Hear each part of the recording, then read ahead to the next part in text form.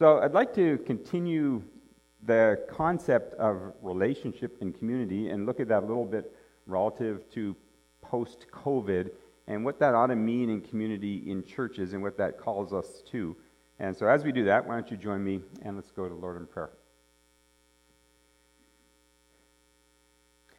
Father, it's so great to be together here and to celebrate and remember the sacrifice of your Son.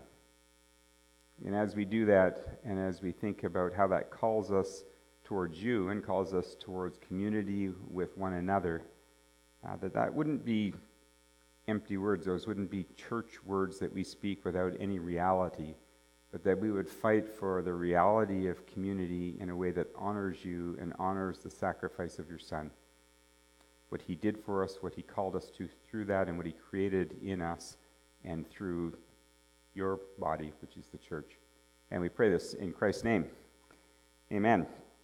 So we've just come through one of the biggest, the widest, the most ubiquitous debates that I've seen, I think, in the church in my lifetime. I've been in this role, so working with 100 churches plus for now going on 13 years. And as is the case in churches, there's debates and there's occasional conflicts and crisis that happens because you've got people coming in from all kinds of walks of life, and people, bring their stuff with them, and that's kind of normal.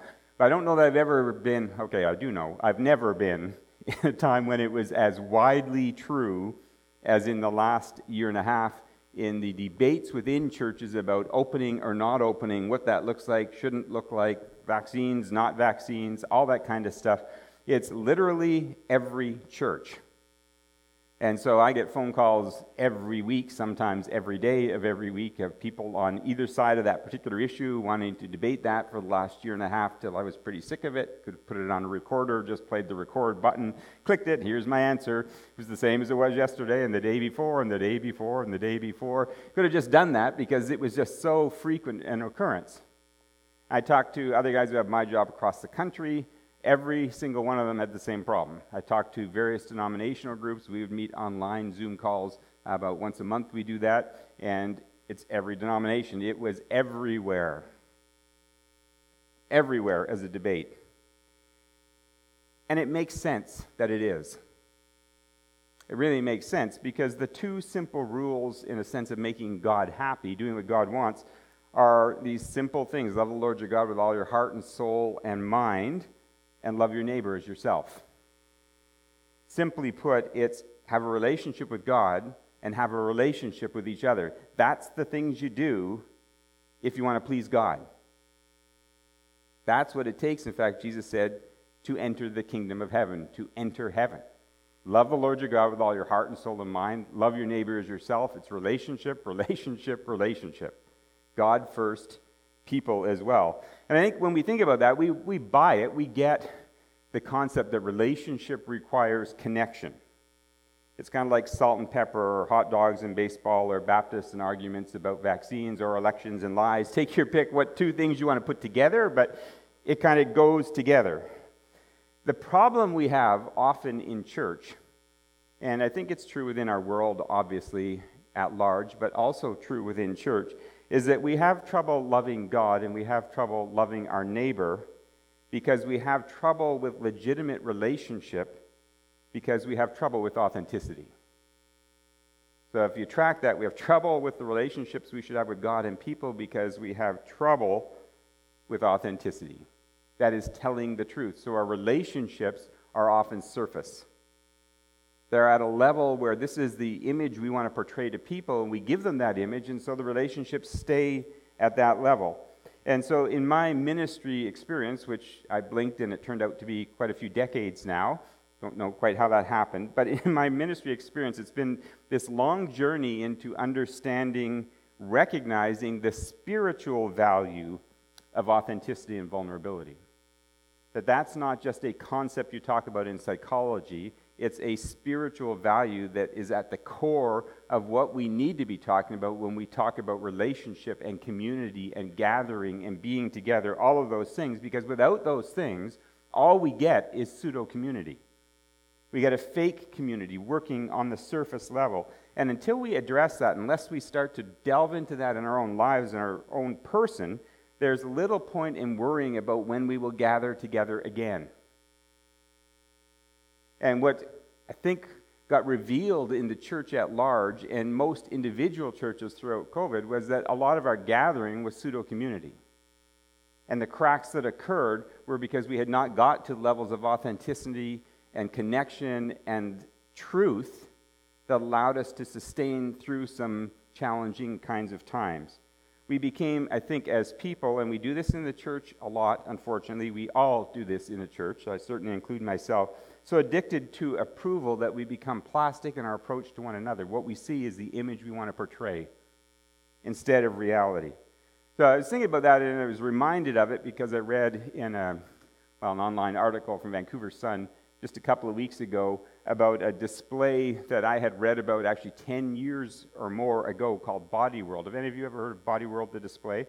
So it started a long time ago, but it's now, the article that I read recently was that it's past 17 million people who've gone to see this display in most every major city of the world, and it continues on strongly, and it is a weird display. So it's a display of muscle formation, of layers of the brain, of the nervous system, of all kinds of things, some of them quite gruesome, all about people. For example, one man skinned holding his skin. It's like a gruesome display called Body World. But here's the thing that makes it most gruesome, is that it's a technology that allows colored plastination of the human body. So every display is an actual person. It's not a wax figure, it's a person. And they can color code it through the way they do the plastination of the cells of the human body, so they can show the spinal system or the brain or various things. And there's this display, 17 million people have seen it. You can Google it if you're, wanting to see a little horror show of your own and experience how that goes. I think it's kind of impossible, and I wondered to myself, of that 17 million people, if 16.9 million of them walking through there thought that that was a metaphor for our culture. That's how we live. We've plastinated ourselves. We create this world that's not telling the truth about who we are. It just is an image that we're portraying. Now, when I'm saying that, let me just clarify. I realize that we can't and shouldn't tell everybody everything. So that's not what I'm talking about today. Appropriate self-disclosure doesn't mean hanging out all your dirty clothes in every issue of your life for everybody to see every day of your life. That would be a horribly bad idea. Not suggesting that you do that at all, or that that's a good idea. And I realize that there are people you can tell the truth to, and there are people that are not trustworthy with the truth, that need to grow in their own maturity before you would engage them in that conversation. That's a reality that we learn as we grow up as well, that there is some judgment required in doing this.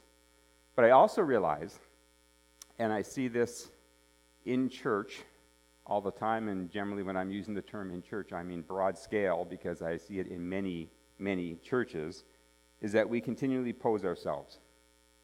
We fake it. We just fake it.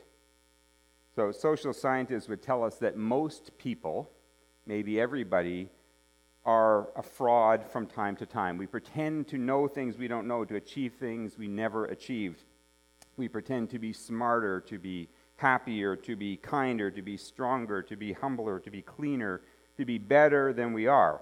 So we could do that this morning. We could have like a little confess-a-thon. We could start with Candace, kind of work around. We'll each do like our confession, remembering that confession is good for the soul, and if you do it, God will forgive you, and just et cetera, et cetera, et cetera. So, we'll just start here, go right around confessing what do we pretend are fake most recently. And all of us could answer that, unless we're lying to ourselves as much as we lie to everybody else.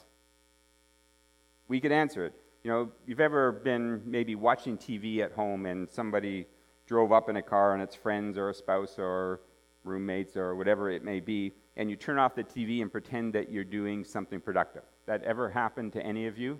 Probably not. Probably just me that would do that. Or perhaps, you've had an argument in your house about cleaning the house before somebody comes over, and that argument degenerated into immediately. And if you have kids who don't want to help you clean, they immediately said, well, you're just lying to everybody who's coming when you clean your house. Ever heard somebody mention a book title or a movie title, and if they were part of that discussion, they started discussing, how significant that was to understand what's going on in that book or movie, and you nod and pretend you've seen them or read them, and you never did. You just didn't want to look like you were completely out of touch. That ever happened to any of you? How about driving and there's a person in another lane who's trying to catch your eye so that you won't let them merge, and that's one issue of its own about kindness and gentleness. We're not getting into that, but you don't want any eye contact, so you pretend you don't see them because you have no intention of letting them in. But the way you're going to do it is just pretend that you don't see them there at all.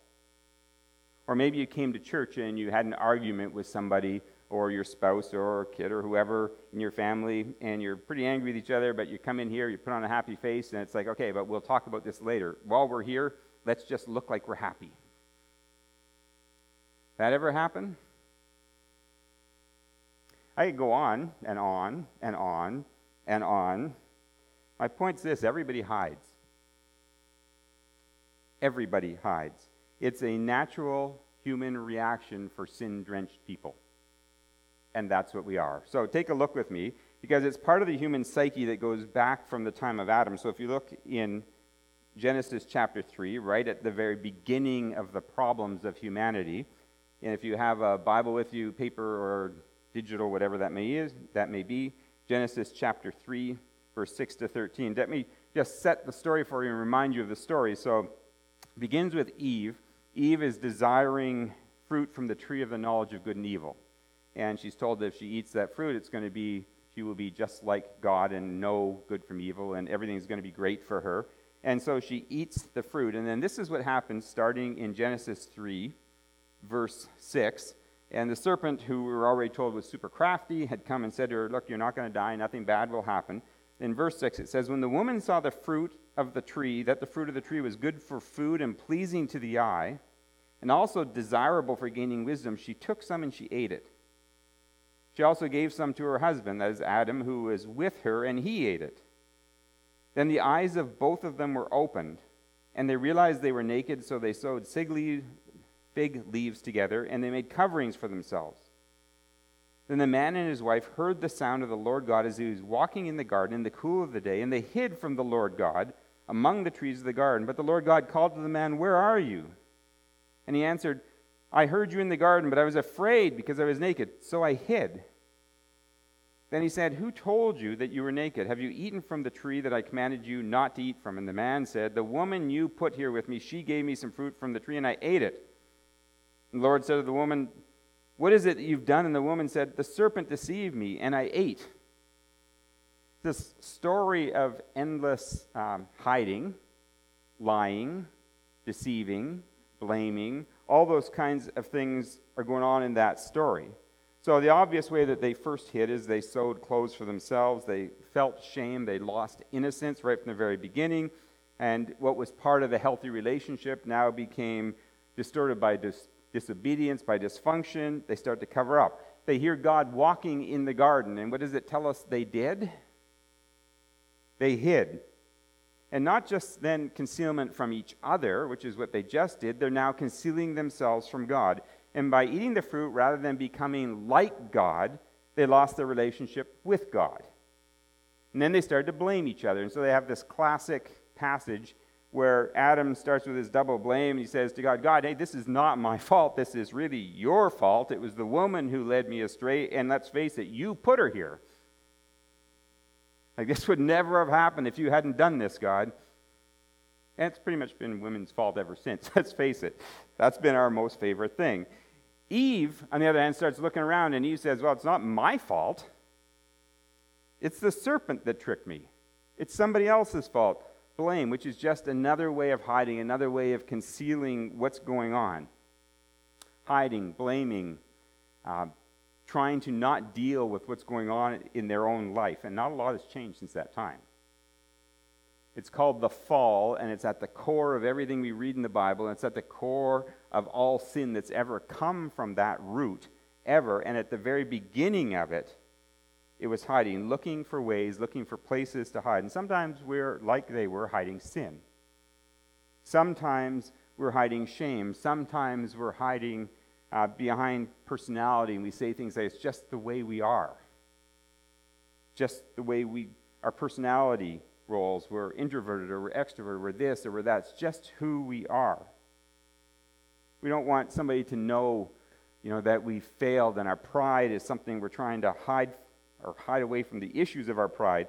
We're not as good as we hope we would be. We're hiding behind superficial conversation or small talk or weather or sports, and we're hiding behind humor, and we're hiding behind intensity and busyness and work and competence and spirituality and religion. And spirituality and religion are incredibly great at helping you to hide if you want to use them that way. But hiding is something we do. We're really good at it. We're naturally good at it. Paul Tournier, a psychologist, wrote that each of us does his best to hide behind a shield. For one, it's a mysterious silence that constitutes an impenetrable retreat. For another, it's facile chit-chat. One hides behind his timidity so that we can't find anything to say to him. Another behind brazen self-assurance, which renders him invulnerable. And we get used to it. We think it's just normal. It's the way we operate. We go in our small group. We meet in our church. We get in conversations. We don't push to the depths of what's going on in our own life. And if we even find out what that is and we deal with it, we don't want to tell anybody what that is. But there's huge danger to that. Huge danger to that. First, of course, because God knows the reality already. So it's kind of silly to be trying to hide from God in that. And God doesn't get deceived when we try to deceive him. But let's look at another story and see how that danger, that is lying to God and to other people, actually starts to look like. So if you look in the New Testament, in Acts chapter 5, there's a very famous story, another famous story, about Ananias and Sapphira. So Acts chapter 5, verses 1 to 4. It says, "Now a man named Ananias," and this is in the story of the early church, "a man named Ananias, together with his wife Sapphira, also sold a piece of property. With his wife's full knowledge, he kept back part of the money for himself, but brought the rest and put it at the apostles' feet. Then Peter said, 'Ananias, how is it that Satan has so filled your heart that you have lied to the Holy Spirit and kept for yourself some of the money you received for the land?'" Now, don't just waft over that. Stop and read and hear those words. How is it that Satan has so filled your heart that you have lied to the Holy Spirit and kept for yourself some of the money you received for the land? Didn't it belong to you before it was sold? And after it was sold, wasn't the money at your disposal? What made you think of doing such a thing? You have lied not just to human beings, but to God. So let me remind you of the scene of what's going on when this happens. It's a story and part of the early church, and the church of Jesus Christ is just being formed. It's miraculous. It's amazing. Great things are being done. If you look back in Acts 2 and Acts 3, Acts 4, leading into this, it says thousands were added to the church that day. People were coming to the church every day. Their lives were being transformed. They were coming to know Jesus Christ. They were being pulled out of society where there was all kinds of lying, all kinds of hatred, all kinds of values that had nothing to do with God. And people far from God are becoming close to him. People who have spent their whole life hiding are coming out of hiding and giving their life to Jesus and opening themselves to him and to his Spirit and to one another. There's this amazing thing going on where people who used to hate each other are becoming one. And the walls and the barriers that were so deep that divided people, that felt like they were insurmountable, were being shattered by the gospel of Jesus Christ. And this church, the church, was being formed. It says the male and female divide, gone. Jew and Greek, gone. Rich and poor, gone. Slave and free, gone. And as that happened, ordinary people, just regular people, were seeing the needs of others, and they were feeling generous and wanting to help them out of grateful, generous hearts, seeing what Jesus had done for them and wanting to share it with other people. It's an amazing thing, the formation of the church. And they were taking some of the things that they owned and they were selling them and giving their money to people who needed it so that they could have a better life. One of them, we're told at the end of chapter 4, was so good at encouraging people and supporting people. His name was Joseph, but he was so good they started calling him Barnabas just because that was his nickname. It meant son of encouragement. He was an encourager. He kept helping people over and over. But in this story, Ananias and Sapphira want in on that action. They want to be as spiritual as everybody else. They want to look as good as other people. They want to outgive, out-sacrifice, out-spiritual their opponents. And so they sell their land and they give the money. Here's the problem. They pretended to give it all and held some of it back. What were they after? What were they after? Yeah, they wanted approval. They want people to look at them and say, isn't that great? Isn't that great? Look how good they are. But they sought it through a lie. They gave an image, a pretense of something that they weren't in the process of doing it. We're told in this passage that when they did that, they lied to the people of the church and they lied to the Holy Spirit. That's a pretty serious thing. Because all through the book of Acts, the church and the Holy Spirit are interconnected. It isn't like there's one thing. You do something in a church and it's not affecting what goes on anywhere else. When you lie to the church, you lie to the Spirit of God. I mean, just think about that and understand what's going on. If you wound the church, you wound the Spirit. And these guys were wounding it through lying about what they gave. They made an active choice to use the church rather than serve the church, all to try and drive up their own approval rating. To have people see something that wasn't true. And that choice, according to Peter, originated, words of the Bible, in the mind of Satan. So not lightweight. When we start talking about relationship, about telling the truth, about not living with pretense, about revealing what's going on in our own life, telling people the truth about what that is, about not seeking approval, but living with authenticity, not doing that originates in the mind of Satan. Not doing that hurts the church. Not doing that wounds the Spirit of God. It's not really a touchy-feely thing. And the sad part of this story, the really sad part of this story, is that there was no rule that they had to give anything. They were fine just the way they were in the church. They never had to sell their property and give a cent. And if they did and they gave 5%, that was generous of them. God would be pleased. People would be helped. That would have been great. They could have given 10%. That would have been awesome. 50% didn't matter. The number didn't matter. Giving anything didn't matter. What mattered was the pretense about it. What mattered was the lying about it. And it is a tricky business, because the temptation to use or to violate the church community, or even to use spirituality for personal approval points, is still there. Happens all the time in church, all the time, in all kinds of very insidious kinds of ways. So I go in a Bible study and I study the Bible ahead of time, and to get there in that Bible study, in that small group meeting, so that when we have the discussion, I know more than other people. Because I really like it when I get in that small group and they think I know more than them. Makes me feel good about myself. Look how smart I am. And when I do it, I violate the church. Not that you studied, just like it didn't matter whether or not Ananias and Sapphira gave money or didn't give money or the amount they gave, but the reason you did it. Approval, image. When I try to show people how spiritual I am by hiding my struggles in a church and say, I don't have that issue, that's not my problem. It's pretense, it's image, it's falsehood. It violates the church, it violates the Spirit, it wounds the Spirit of God. When I have to win an argument and I have to be right in every situation, it does the same thing. And every one of us have moments where we choose our path in that. And it happens over and over and over. And I said, don't want to offend you, but kind of I do. So we all do it. That's my point. I don't think we could go through here, and if we told the truth, and if you said, I've never done that ever, I'd say you're a liar, and you're doing it for the sake of approval. That's what I'd say to you. And that's what you should say to me. Because we live in a sin-drenched society founded in the fall, where the fall was all about hiding, so that we can get approval.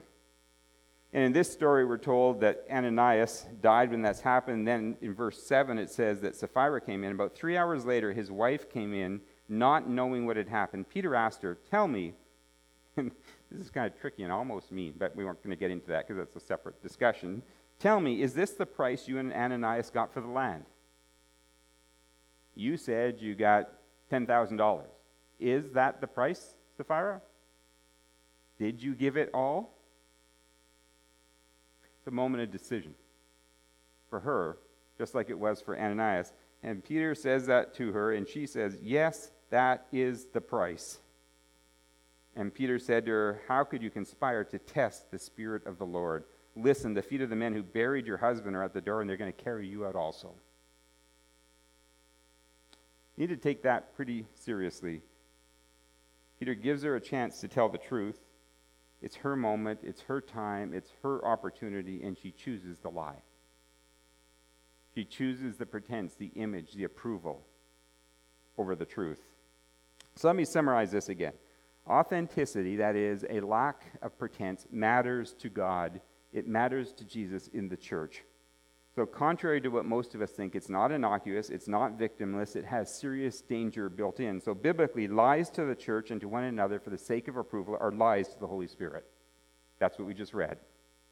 Biblically, lies to the Holy Spirit are spawned in the heart of Satan. It's what we just read. Biblically, there are consequences to lying to God.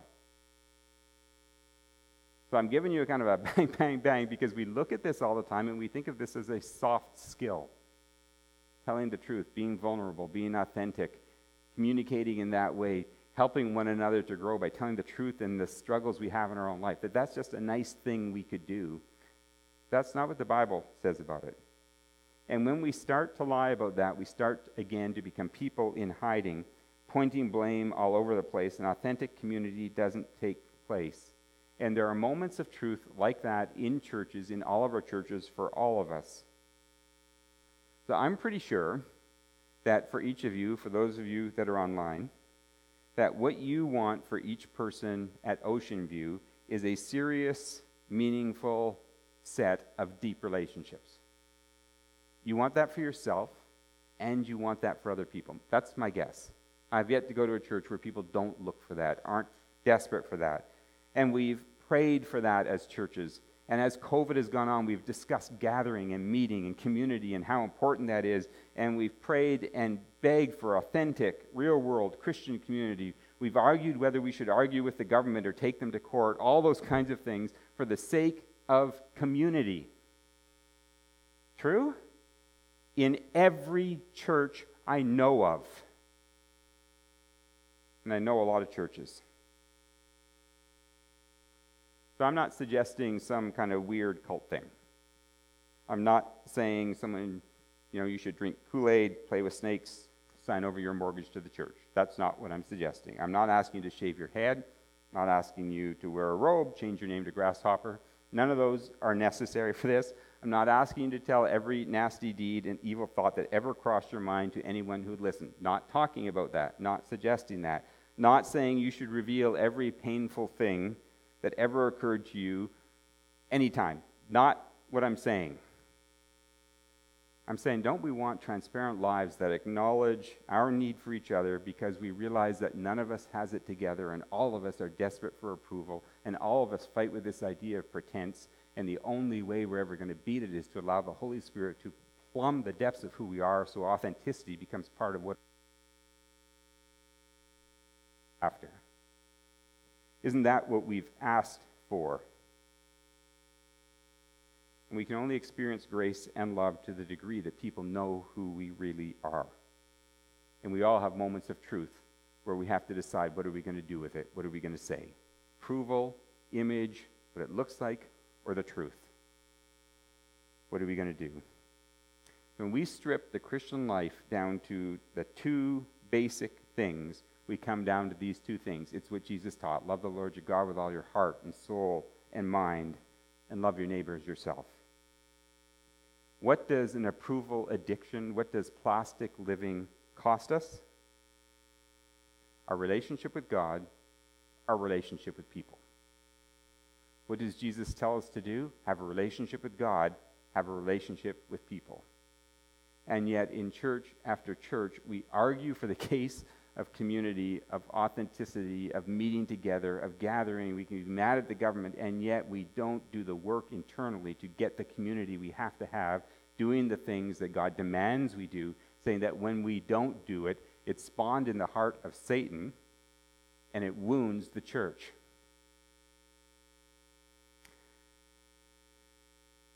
So, for Fellowship Pacific as a group and for our own staff in here, we spend a lot of time on this stuff. People occasionally come to us and say, like, you spend a lot of money and time and your staff on self-deception and telling the truth and team building and Berkman team and all kinds of kind of stuff to do that. And that's true. We do.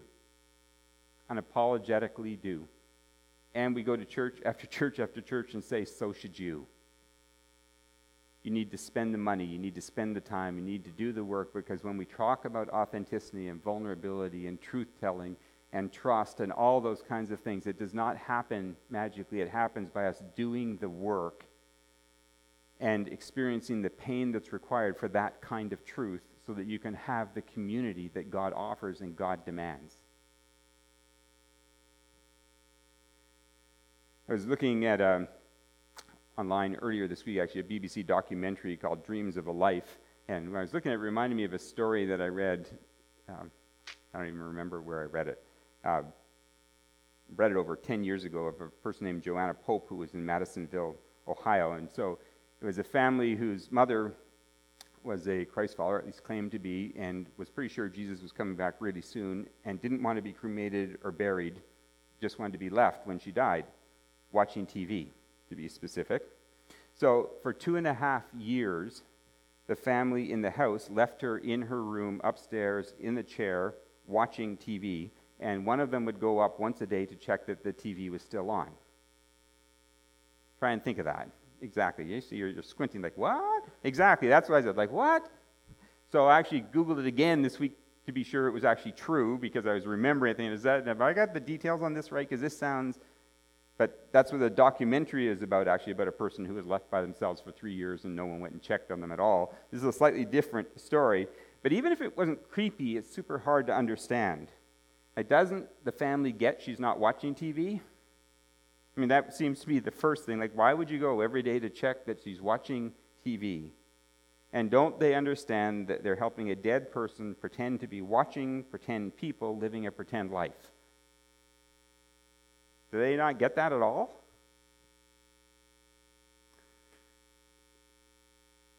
It seems ridiculous, doesn't it? And then I wonder about the church. Church in North America, maybe the church around the world.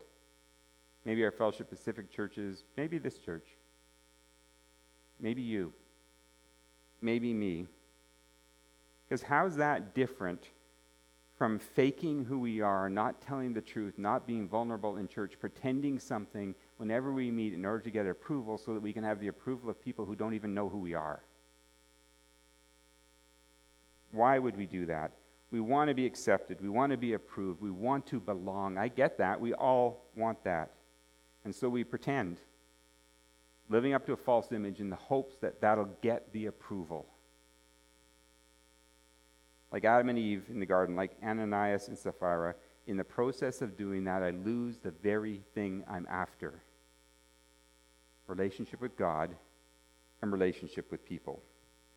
So here's my encouragement to you today. I'm pretty sure as a church, you cared whether or not the church opened up again throughout COVID. I'm sure you had lots of discussions about whether it should or it shouldn't, what the government should or shouldn't be allowed to do, what our rights were or weren't, all of that stuff. I'm pretty sure you had those because every church had those. My encouragement is maybe moving forward post-COVID, we ought to work just as hard at opening ourselves as we did opening the church. Because maybe that would please God just as much. Let's pray together. Father, in one sense, these seem like such easy words. Just tell the truth, be vulnerable, be authentic. And yet we know that for each of us, it's a struggle to do, and depending who the person is, it's easier or harder to do it with them. Depending on the culture of a church, it's easier or harder. All those things are true. We know some people are trustworthy, some aren't. We know the dangers of telling the truth. Father, all of those things are part of the world we live in, part of the life we live, and yet we know you called us to be transformed people where something different is true. So give us the courage, the insight in ourselves to understand what we're doing and why we're doing it, and so to build a community that honors you based on authenticity, based on truth, knowing that your grace is sufficient. Your grace is enough. That what you've done for us on the cross, our identity found in you, answers every question of our heart of who we are and finds approval in you through Jesus. And we claim that, we ask that, we want that in the name of Jesus Christ, who is our Savior. Amen.